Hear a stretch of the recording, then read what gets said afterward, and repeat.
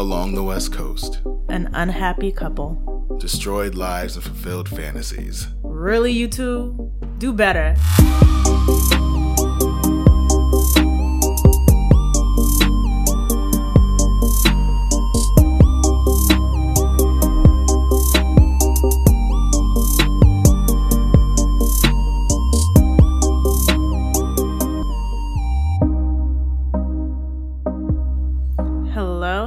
Hello, and welcome back to What Did You Do? That podcast that talks true crime and why they did it. And also why we're late. Yeah. Always. That. Just want to apologize in advance for being super late. It's all of our faults. Yeah. It was a combination of things and stuff. Dee decided that she would take the blame this time. Yeah, I would take it. I had educational things to do. As we both. I was learning how to say specific last name. I almost fucked up specific last names. So, and I was told to stop making fun of you for your Haitianisms, which sounds like racism, but I can't get it. Who said that? I don't know who. I think it was Catherine. That's awesome. She was like, "Stop making fun of Dee," or like, "Let Dee talk." I was like, "I let Dee talk. She just asked me to talk." I'm like, say this last name because I don't know what it is.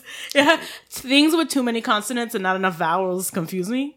Yeah, I just don't try. That's why I don't. You've seen me on episodes. I'm like, I'm not going to say this name right. And I'll like give minimum effort because doing too much seems disrespectful. I always pass the ball to you. I'm like, go ahead, try it. But even then, like information that you're like, you say this because this is gruesome and I don't want to say it out loud. And I'm like, okay, I'll be that guy. Yeah, no.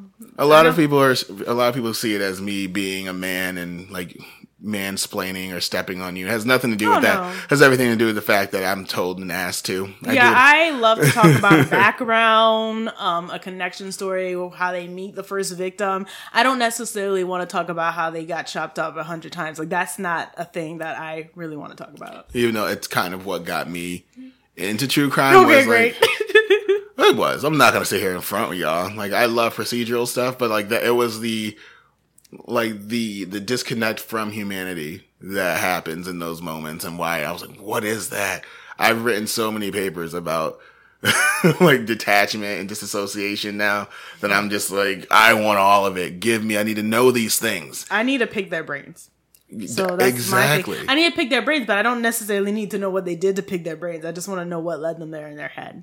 Well, to know where someone's been, you got to know where they're going, where like all these things. So no, I see you chopped up the buddy 500 times, but let me figure out the rest. Jeez. The one that came before. Housekeeping.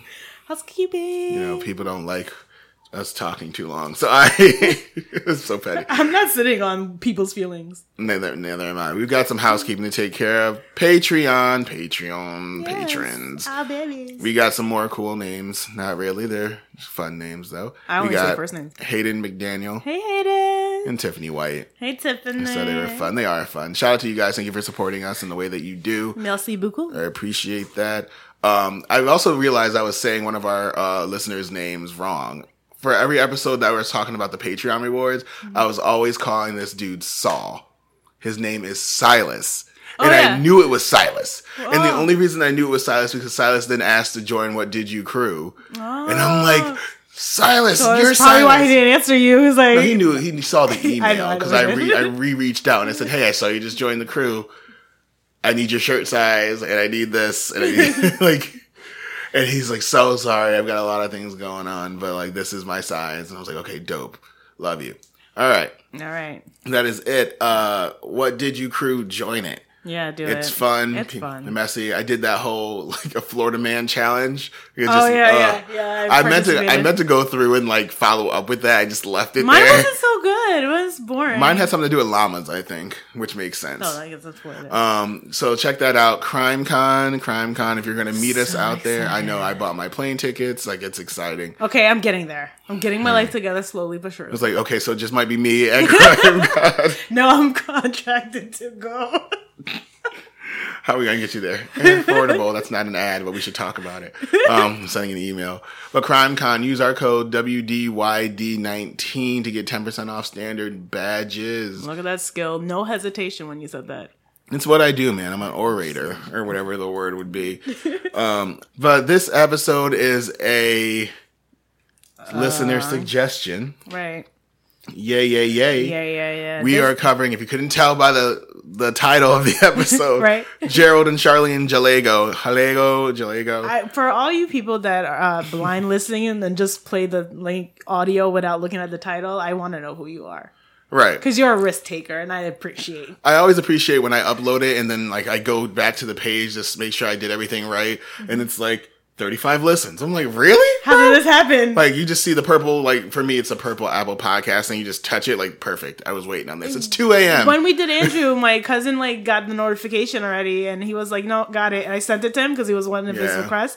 So he's like, I got it. I'm like, okay, well, that was quick. Don't care. I appreciate you for loving on us. But also, I do appreciate all of you for just listening. It's been so much fun. Yes. And sorry we're late. Starting next time, we will be on time. I promise you. I'm holding us both to a higher standard because we should be evolving as human beings, right? So we'll do that. And also, we have a welfare check coming up. Yes. Look out for that because we're students, guys. It's really the end all be all. Like we're in school. Yeah, we don't get paid to do this, but we are paying to go somewhere else. So, right. Like somebody's gotta lose, and unfortunately, it's you guys sometimes. But we always bounce back. Yep. So let's talk about this, sis. In the beginning, sometimes there wasn't the heaven and the earth. There was Gerald Gallego. Yes. Gerald Gallego. That I don't. Again, a last name that I do not know. Is that what we're doing the entire episode? We're going the whole. But Gerald was born June 17, 1946. My aunt's birthday. His upbringing was a little difficult to say the least. It's an understatement. Yeah. His mom had numerous boyfriends. These boyfriends beat him throughout her relationships with them. She later became a prostitute, and he was abused by some of her clients as well. So very early on, Joe was, led into a life of abuse, trauma. He saw it at an early age, so that will definitely form his later life. His natural father, who was not there at all. No, because he was doing time in San Quentin when he was born. Wasn't his name Gerald as well? Yeah. His father was in jail, yes, and later was executed for killing 2 policemen. So there is no possible way that we can say that family wasn't involved in why Gerald became Gerald. Right. So part of this is so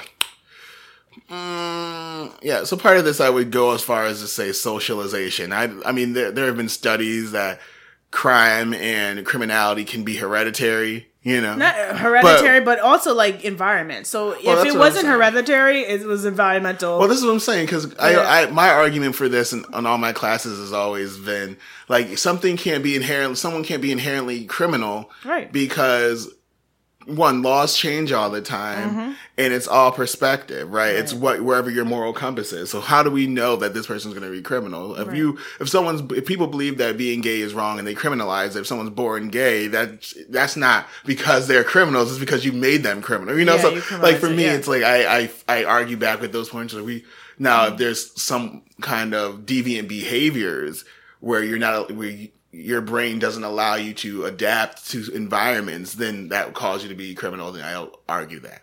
Well, again, he had that with his father going in against him, his mother's trauma to him. And then, we learned that trauma stops the growth of people's, development of children's brain. So going through abuse that young probably traumatized him. And I agree. Yeah. So I think it was definitely emotionally stunted. There's a lot of not processing certain emotions like anger properly, and aggression, not understanding. Stunted. So, if you guys can't tell, Gerald is not going to be a good person in the story. No, most people that we talk about aren't good people. The only decent people we come across are victims. No.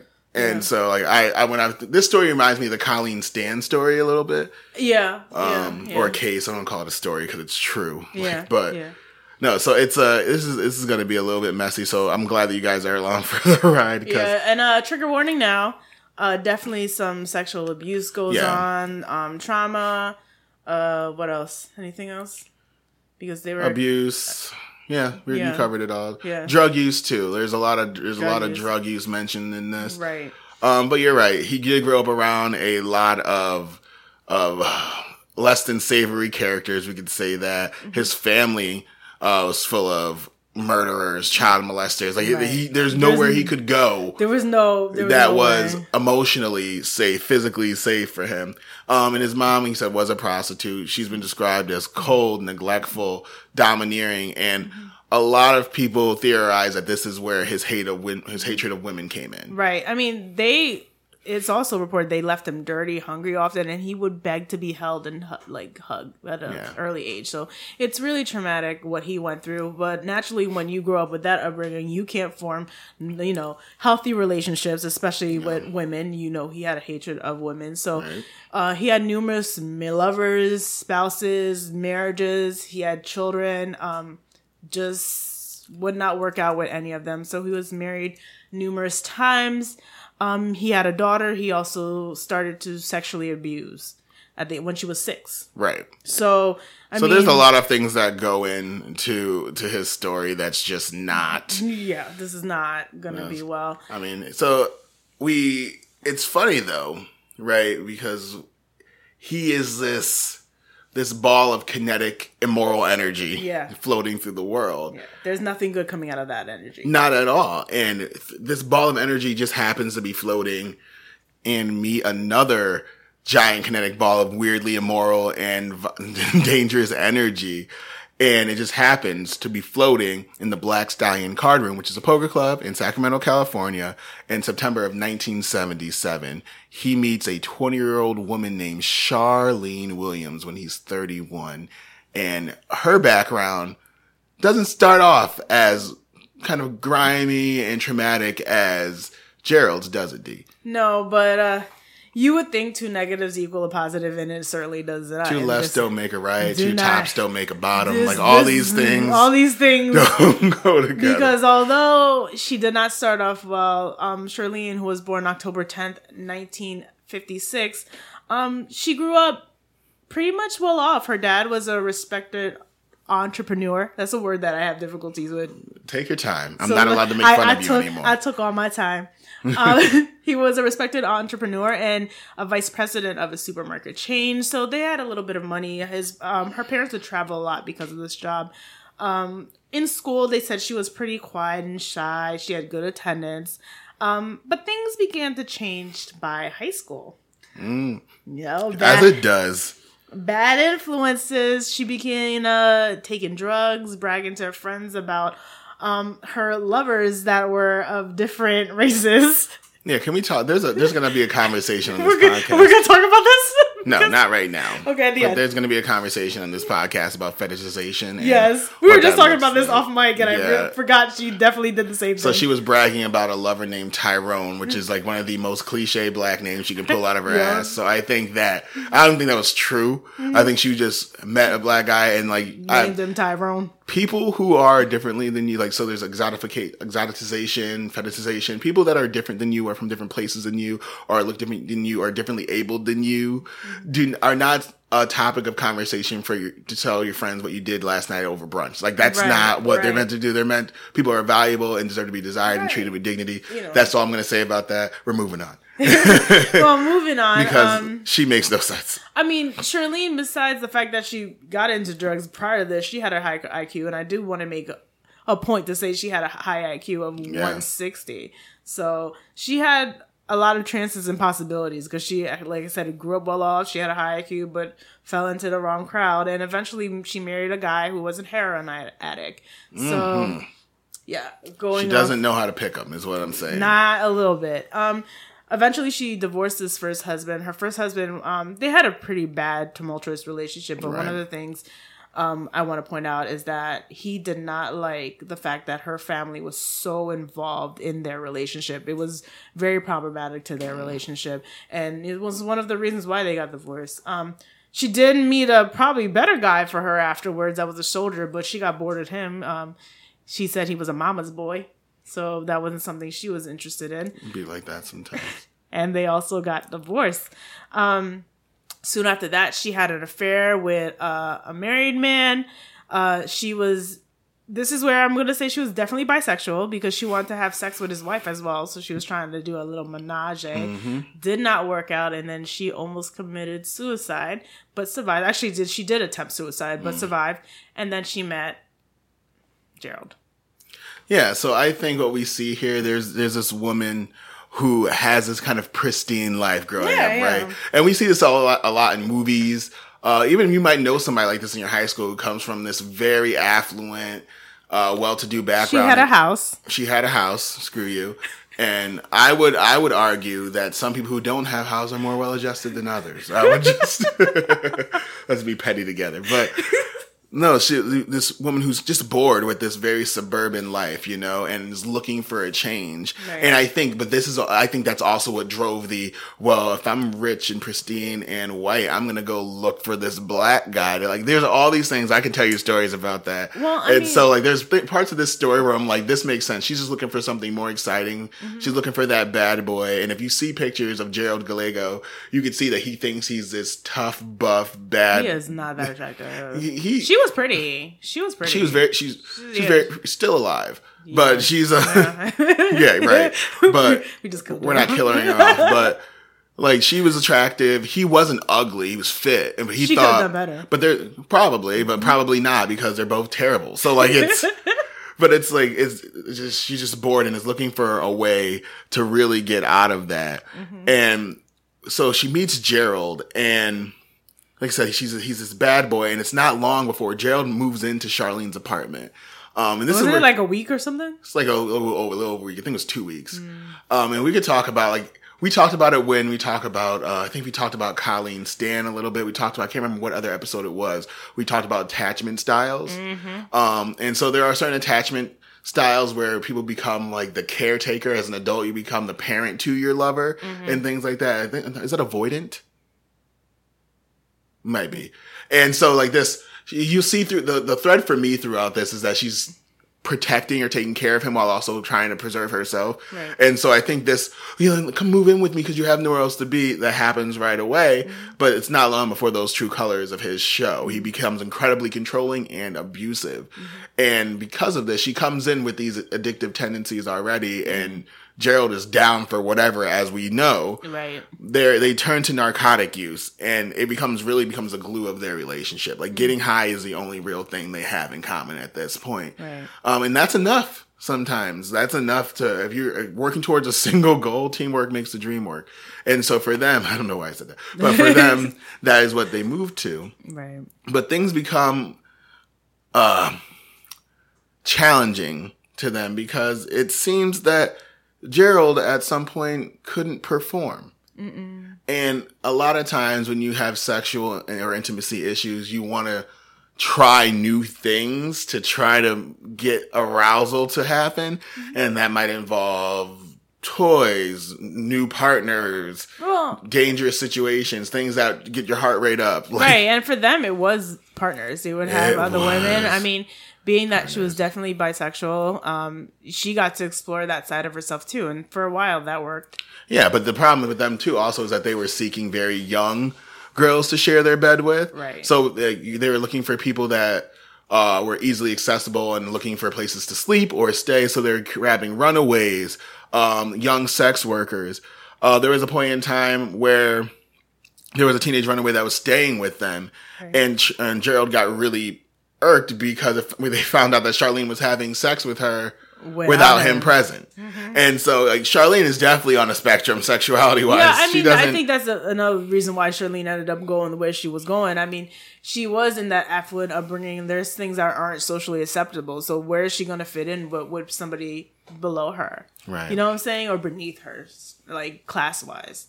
So yeah, it got really trying for them, right? And Charlene was getting into a weird spot. We talked about traumatic bonding too. Mm-hmm. So there's a lot of things that start happening here. And Charlene starts to realize that because his violent tendencies and his aggression, much like other people we've met, are trying to, what is their names? Who? The people who took Colleen Stan, and I cannot remember their names. I cannot remember. But it was the same. Either. Her and his wife were the same exact person, essentially. Right. But except that wife was like, well, we can say that Charlene was abusing them too, but you know, this like she was very hands on. Right. But in this, she's realized that in order to preserve herself, she needs to find a way to curb his violent sexual appetite. And so she starts to oblige and appease that and humor that in him. And he's this antisocial, violent, controlling person. And all of those things sometimes does a sociopath make. Right. And we see this because you want to take it? Yeah, so until September 10th, 1978. Keep in mind, like you were saying, he's going through a whole different level of violence. Right. And she doesn't want to be the target of that violence anymore. So they come up to an idea, I guess, while they were shopping in a Sacramento's Country Club Plaza. They see two teens, Rhonda, who was age 17, and Kippy, who was age 16. And they pick them up and put them in the van. Yeah, they decided... First of all, I want to stop here because I have a problem with couples with vans. I never trust a van that has just like the two windows up front and no windows in the back. Just remember, you guys, nothing good's ever happens in the van. I don't trust, unless it's a Chrysler Town and Country, Dodge Caravan, any van that's literally any van that's older than a 2005. I'm sketchy. I don't trust a van. When I'm driving, I'm in a stoplight, and you see those ones with those like curtains. When in the mirror. I saw the work up the documentary version of that vehicle, I was like, it's always a van in the 70s. It's always the van. It's always a van, and so we see that because at this point, much like in the Colleen Stan situation, they decided that they're going to abduct people and they're going to use them for sexual slavery. Right. But usually when you see things like sexual slavery, this is kidnapping, imprisonment, continued assault, and then either release or murder. That's typically what happens in this. But that's not the way. Like, their idea of sexual slavery is not what it usually is. Their idea is kidnapping, rape, murder. Right. And so what happens is that Gerald repeatedly rapes these two girls throughout the night after they pick them up. And the next day, he drives down, I want to say that it's, what's the name of this place? Sloth House? Sloth House, yeah. And he makes them get out of the car. He digs this ditch and he beats Kippy in the head with his tire iron. Buries her and goes back and gets the other girl, whose name I'm going to mess up. Rhonda, thank you. I got you. I'm just, because I'm talking really loud and reading my notes. Does the same thing and ends up shooting each girl in the head with a .25 caliber pistol. Right. So, this is where he is now. Like, this is just where he is. This is his starting point. And we could talk about how in his past, because Gerald has had a history. You talked about it briefly. He had 23 run-ins with the police prior to meeting Charlene. Mind you, he's older than her by 10, 11 years. Right. And so he had 23 run-ins with the police, including a prison escape. Right. So his level of criminality is not already, like, it's not a baby one. He's not trying it out. He's not giving himself this small allowance. He knows what he wants to do. Right. I mean, like you said, at this point, there's rapes. There's, she had charges on him upon charges. So we already passed the point of where it's just trying it out because he already did that. And now it's just the escalation part. Right. So it gets really, really messy after this. And so, after this first murder, there's typically a cooling off period with serial killers, just to kind of either bask in what you've just done and try to enjoy that grandiose feeling of power and control. And in this, a couple things got conflated, and I think romantic feeling got conflated in this as well, because now these two have decided that they're going to marry each other, right? And not only are they going to marry each other, they need to tell everybody the good news. And so what Gerald thought was a good idea was that he was going to go into his now 14-year-old daughter and tell her that he's made this huge life change and that he's going to marry this young woman. Again, this young, beautiful woman. I think she was like 5'1", 110 pounds, like small, pretty, thin. And his daughter, who's living with his mother in Chico, California, because as you stated earlier, he was molesting her at 6 years old. Right. And so he had somebody who had some sense at some point in her life now, right? Like, his mom has grown up from where she was and now has a stepfather that is not only present, but super protective of his step granddaughter. Right. And so something happens in this visit that sets off a lot of alarms for Mama. Well, apparently Charlene and Gerald attended a sex party. You keep calling her Charlene. It's Charlene. Yeah, so Charlene, and Gerald attended a sex party with the 14-year-old daughter and a friend. Right, which sets Mama was not about it. And also think about re-traumatizing your daughter. Like things like just don't, like you experience any kind of sexual intimacy within the range of the person who was molesting you at a young age could not be healthy for anyone's psyche. Mm-hmm. And so Mom flips out and stepdad chases him out of the house with a rifle. You gotta go. You gotta do what you gotta do. And not only that, Mama calls the cops. Mm-hmm. And this sparks their first little on the run Beyonce Jay-Z. Give it the Bonnie and Clyde. Don't do Beyonce and Jay-Z. Yeah, like you're right. The Bonnie and I was like on the run was the tour. But it starts their little Bonnie and Clyde thing. And so they ran and they dumped a bunch of guns. Like things that were like no vans, guys. A bunch of guns. Nothing good happens in vans, y'all. And they go to Reno and they marry under fake names, Reno, Nevada. Mm-hmm. Stephen Fale, who was the name that Gerald took and was actually Charlene's cousin. And Charlene's mother, again, super involved for absolutely no reason in her life. The parents were enablers. Helped get the identification so they can get a new birth certificate and all these things. Like they went out of their mind. Like as parents though, are you gonna ask like why does your new fiance need a name change? Right, you need where does that conversation head where you okay it in a name? But that's what I'm saying is that her parents had to have some kind of sociopathic tendencies as well, because there's nowhere in the world you had no idea what your children were up to. But her father actually hooks Gerald up with a job as a truck driver in Houston, so they move there. And while at the same time an arrest warrant goes out for Gerald now in Chico, California for these felony charges. Well, not only for what happened and there's a word for it. I keep forgetting it. For the charges of, you can't bring a child to a sex party. There's a whole bunch of things. Endangerment of a minor. There's all these things. But not only that, but now because she has spoken about it, the charge of molesting his daughter is now added to this. So he is officially on the run. Again, this guy is he's not new to running.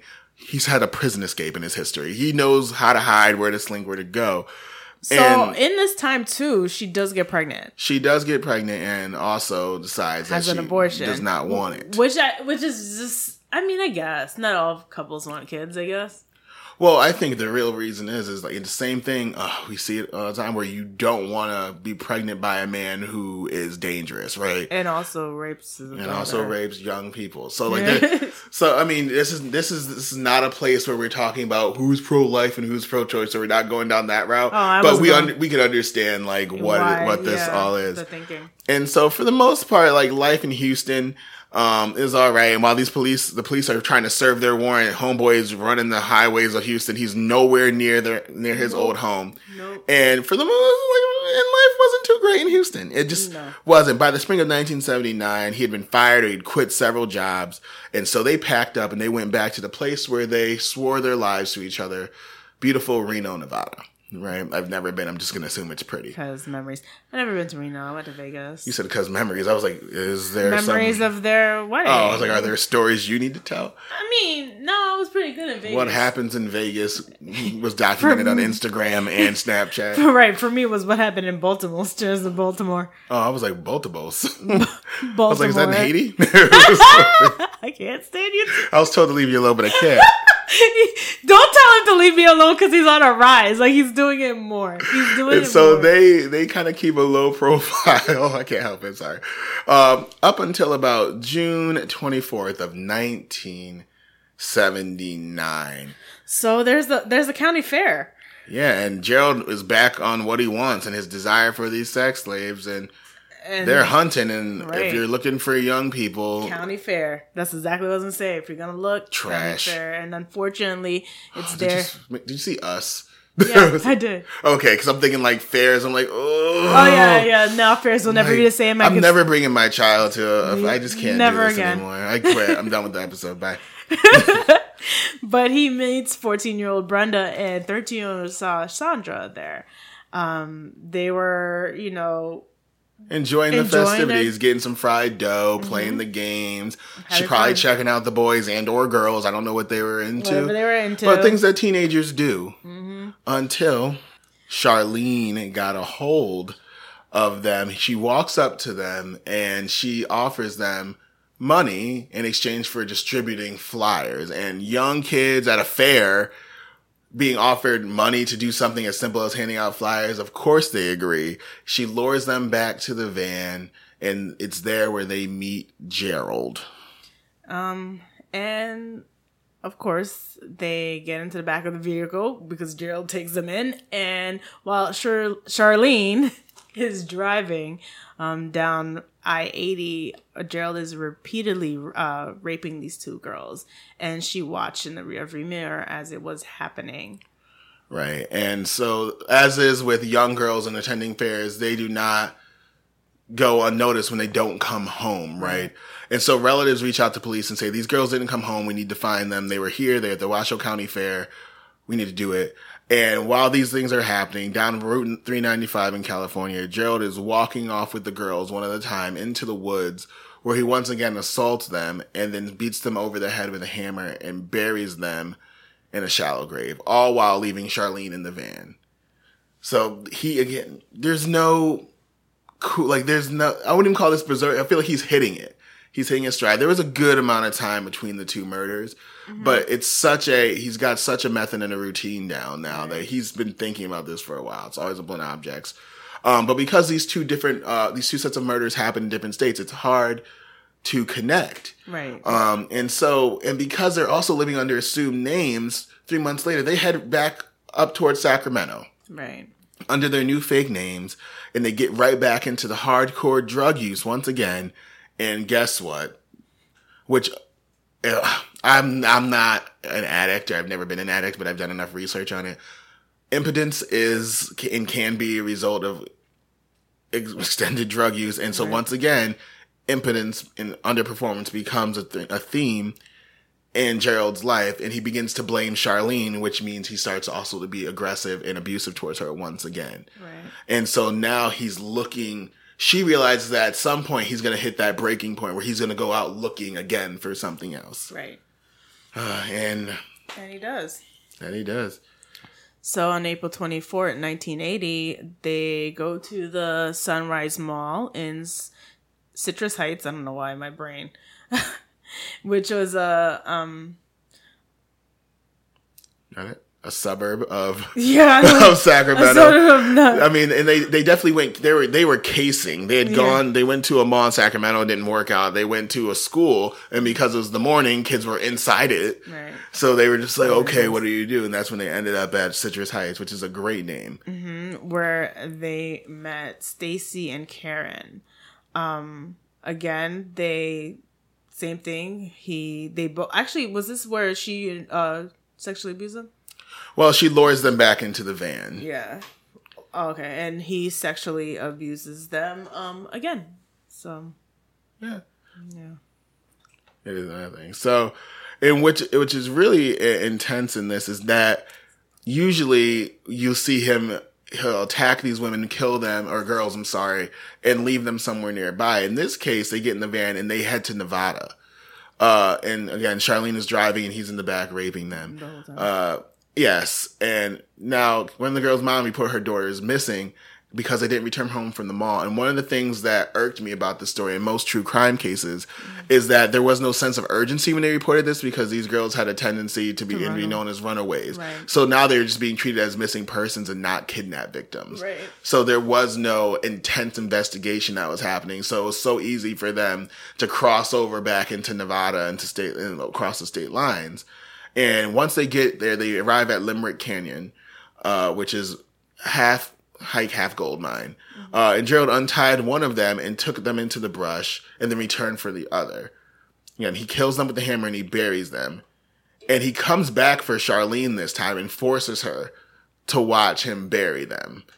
Like, watches him with the shovel. And so at this point, like, we know that he's not just trying to rape or assault these women. Murder is his drive. Like, it's what's really keeping him going.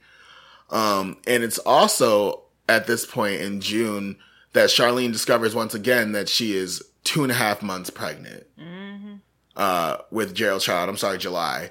She's 2.5 months pregnant with this child. And this time it's known and she's not getting rid of it. No, she's not getting rid of it. And this is kind of why their next victim after this pisses me off. Yeah, and also it's and you're going to have to talk about it because this one. But what's also odd about this too is that they're going into this kind of fake, happy, idyllic family life. So they're pregnant and they're going on vacation. Mm-hmm. And in this they've decided to go to Oregon. And they're driving, and when they get into Gold Beach, Oregon, they see on the road a young 21-year-old and pregnant Linda Aguilar hitchhiking. Yes. And they pull up, they pick her up, and it's the same thing with like the Colleen Stan thing. It's like, look, we have these kids. Like, we're not dangerous at all. Right. And so it's like, hi, I'm this young, pretty, pregnant woman. This is my husband. They're both pregnant. Right. And so you would think that there's some kind of probably bonding. She trusted them. It happens. They pick her up, and once she's in the van, Gerald immediately begins to assault her. When Gerald realizes that he can't get up to task, this infuriates him.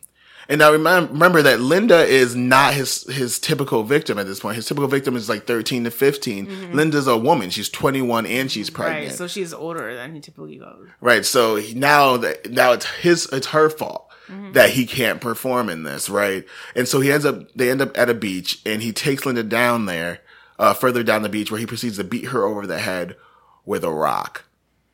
And so now it's becoming less and less focused. His attacking women isn't kind of relegated to a certain age group anymore. He doesn't care. No, like this is where we see I wonder if he picked her because what's her face was pregnant.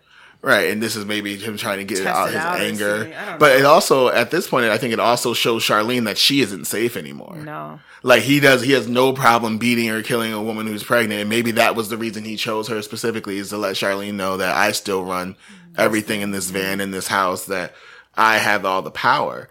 And on July 22nd, 1980, tourists find the body of Linda on the beach in a shallow grave. And the sad part about this is that according to the pathologist, she was still alive. They found sand in her lungs when she was buried. So there was a chance that she could have survived if someone had found her sooner. Right. So this is 7 murders in less than 2 years at this point. Like, they're out of control. It's hard when I'm doing serial killers with so much of a body count to keep track. No, it really is. It's so difficult. I'm like, where are we? Which one is this? This is awful. Why are these people doing this?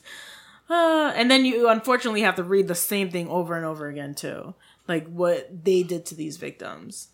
Yeah, and I try so hard to push through because these things are heavy to deal with. I don't know what it is about like talking about people getting raped and like it's one thing if you're watching it, but when you have to vocalize it and hear it come out of your mouth. Well, even like I have a hard time, just because I've got some sexual violence in my history. Right. Not me perpetrating it, y'all. Chill out.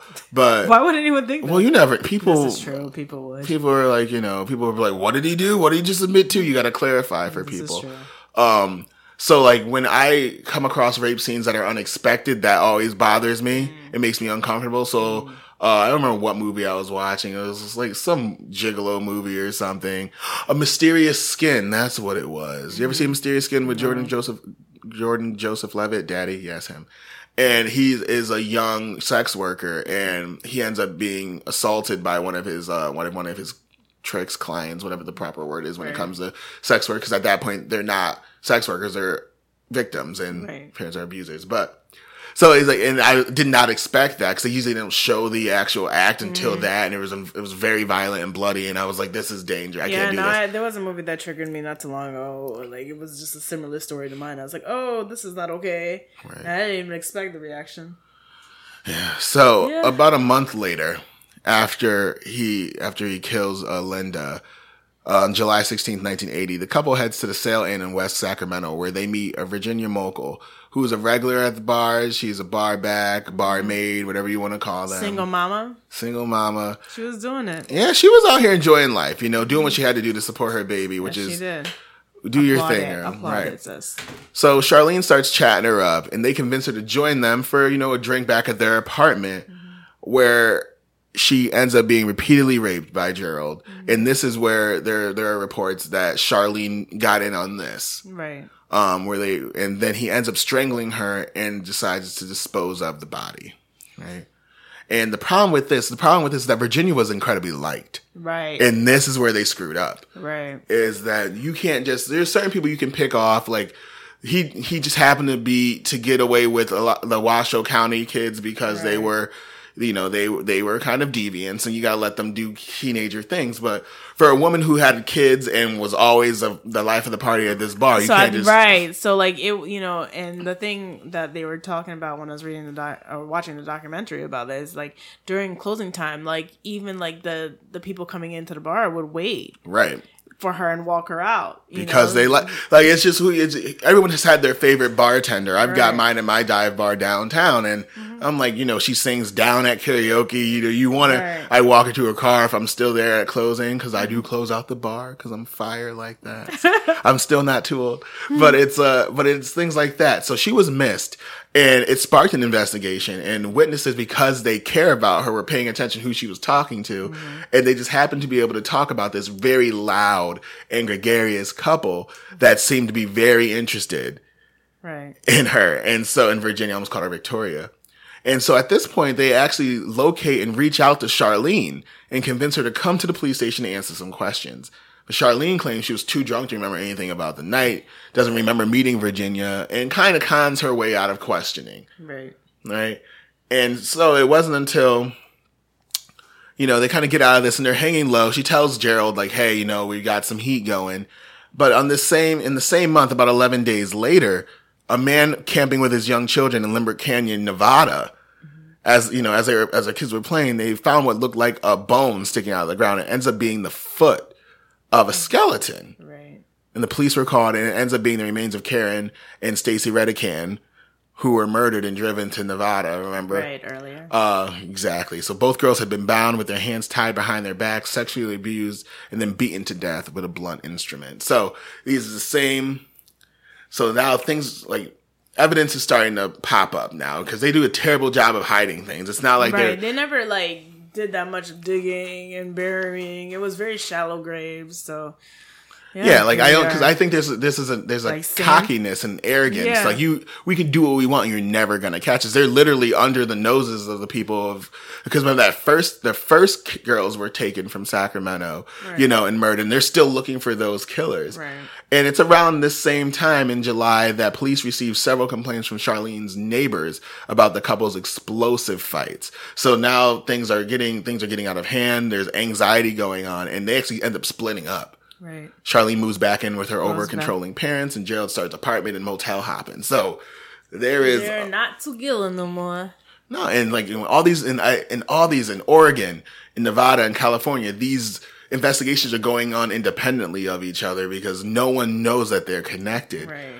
Until October 2nd, a little over 2 months after she disappeared, the skeleton of Virginia Malcolm is discovered, right? She was found with her arms bound with fishing line along the Sacramento River. And the investigation kicked up, and there were mentions of fishing line in the discussions with witnesses surrounding Charlene and Gerald when she was being looked at previously. So now the ears are perked up for police. Right. And as I said, I think they became so arrogant that they just became sloppy. And maybe people would argue that they just want to be caught, right? Who knows? I really, one of the things that stood out to me again when I was watching one of the documentaries was Virginia Mogo's son talking about how much he loved his mother. That was really painful. I couldn't imagine. I mean, I lost my mom tragically, but it wasn't through violence. I couldn't imagine like being so young and knowing and like having such a, like my mom was so vibrant and like effervescent. And so like losing her was like a light went out in the world. So imagine being and I was 17. So imagine how being, they described Virginia. Yeah. So imagine being, my mom was the life of the party.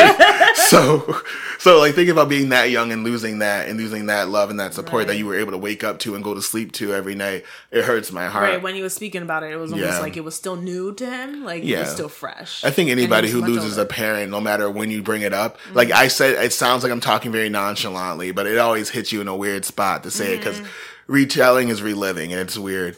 But it isn't long in this moment when all these things are in behind the scenes, these lines and dots are being connected, that Gerald starts to get that itch again. And he reaches out to Charlene, even though they're separated, because he knows that she's way too invested at this point in this mess. There are 8 murders in.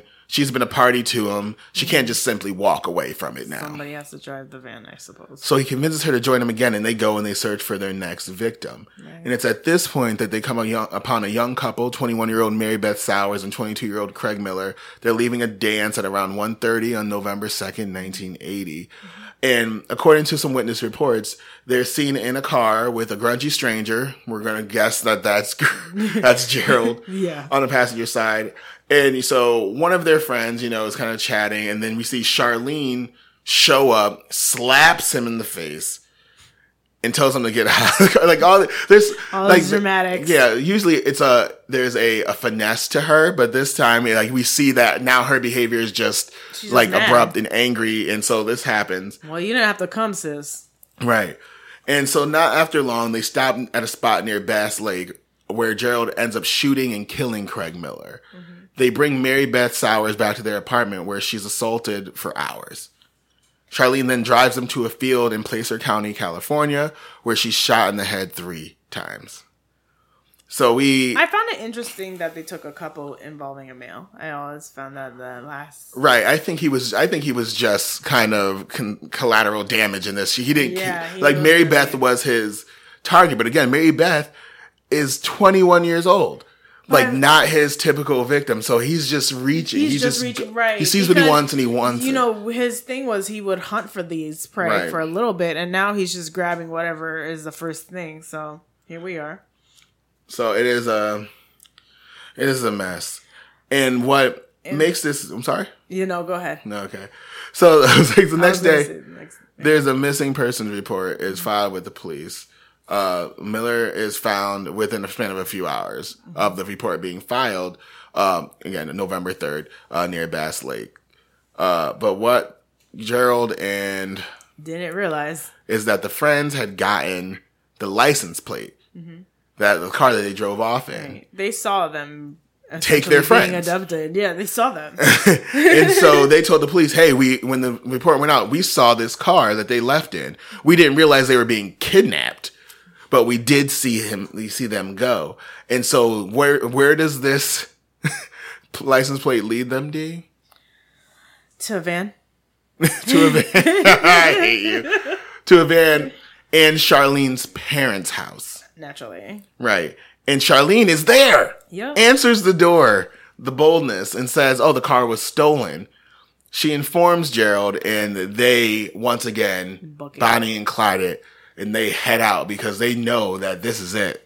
The walls are closing in on them. Mm-hmm. But when you're on the run, what do you need sometimes? Food. And I guess it's food and money. Also, green, dinero, ducats, coins, change. You need it to be able to live because you can't use credit cards and things like that. Mm-hmm. So things are traceable sometimes. Well, at least now. Old credit cards were harder to trace. Well, at this point, they need to get the money from somewhere, and both of them are not working. So who comes to the rescues but Charlene's mama and daddy?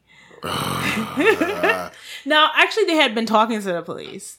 Yeah. So they notified them at where they were going to be, but they still Western Union the money to them and tell the police where they're going to be. Which is not the smartest thing to do, but I mean, I guess you do what you got to do to exonerate yourself, right? You gotta, I mean, they probably did so much of the helping them get. I mean, they were probably looking a way to get out of it at this point. And so while they were getting their money at the Western Union at the bank, actually, November 17th, the cops show up and the FBI shows up and hauls them right, and finally they are arrested, and so. 5 days later, too, after they were arrested, the body of Mary Beth Sowers is found dumped in a ditch in Placer County, where she was shot too. So in jail still, we see they're held in two different places. That Gerald is still manipulating Charlene in a way. He's sending her letters about, I love you. I'm always going to be here for you. I'm never going to let anything happen to you. I got you. AKA, don't tell on me. Don't say. Keep your mouth shut. Shut up. Keep your mouth shut. He's saying all that, but in the same time, he's writing letters to other people saying, if she ever turns on me, she's going down with me. I'm telling like, so he a manipulative jerk the entire way. Yeah. And so, but even this, January 17th, 1981, while in jail, Charlene gives birth to a son. And the baby is placed in the care of Charlene's parents, which bothers me. It's like, so bothers me wholeheartedly. The 80s was a wild time. I mean, the 2010s are a wild time. There's a lot of things that happen like this. And who knows, maybe it was the birth of the baby that changed her mind and she wanted to have a life after jail, if there was one. Because at this point, she's facing down a possible death sentence. Yeah, she was. And there's no way to get around it, especially in California in the 80s. There's no look. No. So she agrees to a plea bargain where she agrees to give up Gerald and the details of all the crimes. Mm-hmm. And this is where she reveals to the cops the other 8 murders. Remember, they're holding them for Craig Miller and like Mary Beth. They're not holding them for the other ones. And they're shocked when she reveals this information. They're like, wait, what? Right. So, like, places, too, of the bodies were located. Right. They take her there. They take her there, yep. All of that happens, so his love letters certainly did not work out. No. And he gets sentenced to death. Yes. So, there's some things that happen, but he does, in fact, get sentenced to death. And Charlene, for cooperating, gets 16 in 8 months without parole, but we'll get to that, too. And so after a year, Gerald goes on trial in Sacramento County, right? He defends himself. Mm-hmm. Which is always a no-no. They tell you not to do it. Right.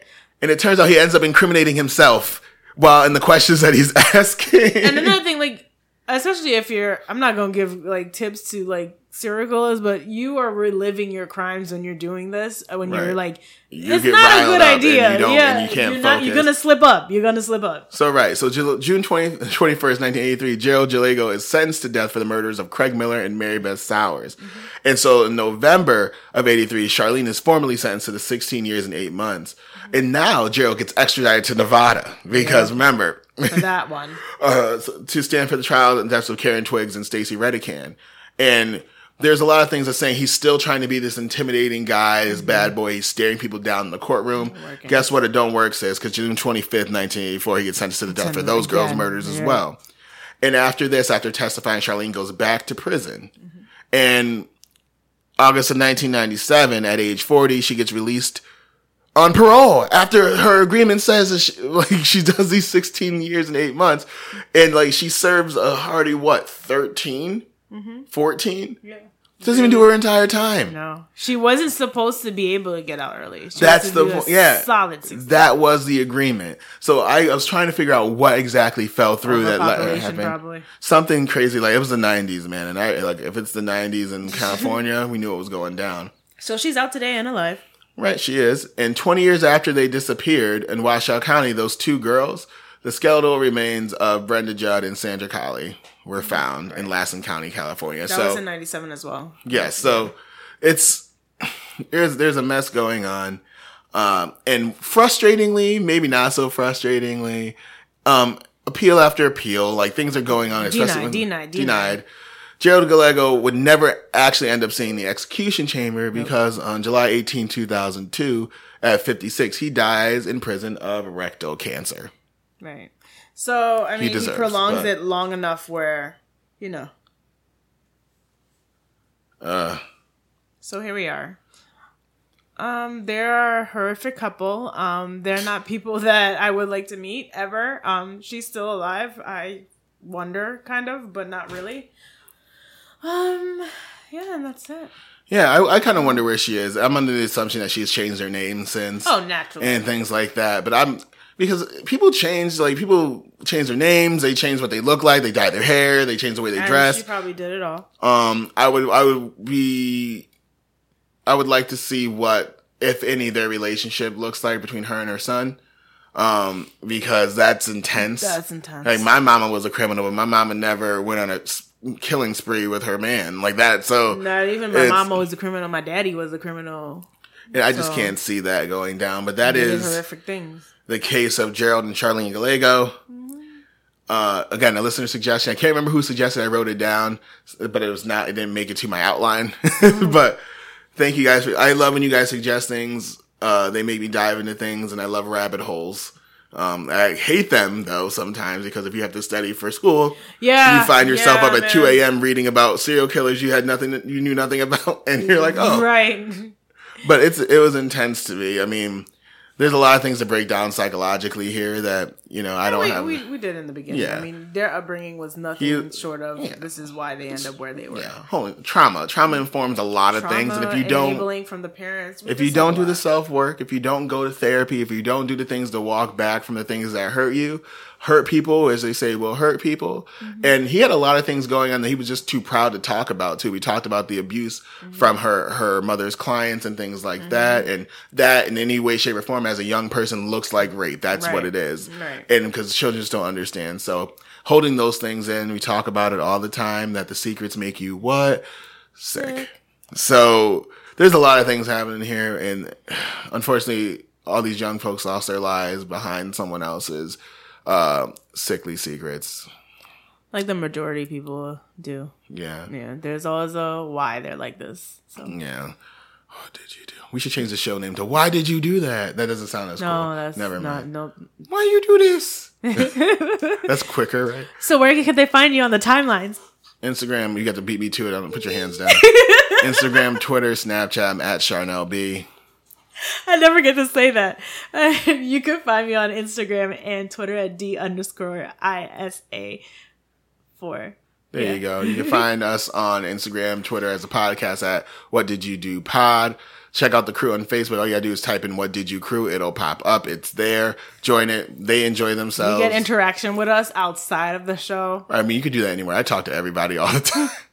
I've got a lot of listeners in like my Snapchat and like my Instagram DMs, and I'm like, my Facebook and my Snapchat are private. I tend to put family stuff on there, and I have a lot of family stuff. And then other than that, and then I have listeners who have requested me. I'm sorry, guys, it's not going to happen. Yeah, I've got one of those names that it's not hard to find me, and I'm not going to make my Facebook private. I use my Facebook page to interact in the group, but I'm not I don't do approving. Yeah, I'm not approving anyone because that's how it started. I'm like, guys, I can't accept. I don't know who you are. Like, I mean, we're all into true crime. We all might be a little off, so I don't want to. But no, I do love you guys. And you can follow me on Instagram. Talk to me all the time. I tweet people all the time. Yeah, shout Instagram. Out to I live on Instagram. I live on Twitter. So shout out to Kat. Shout out to Anya, who is always talking about her, my fellow North Carolina. North Carolina is winning the chip this year. I don't care. Fuck Duke. I don't care. That is your energy. I have no energy for that. UNC, Tar Heels. No energy. Carolina season, baby. Yeah. Anyway, that's it, guys. Take care of yourselves. Keep your hands clean. All the other good stuff. I don't know what to say. Bye-bye. Bye.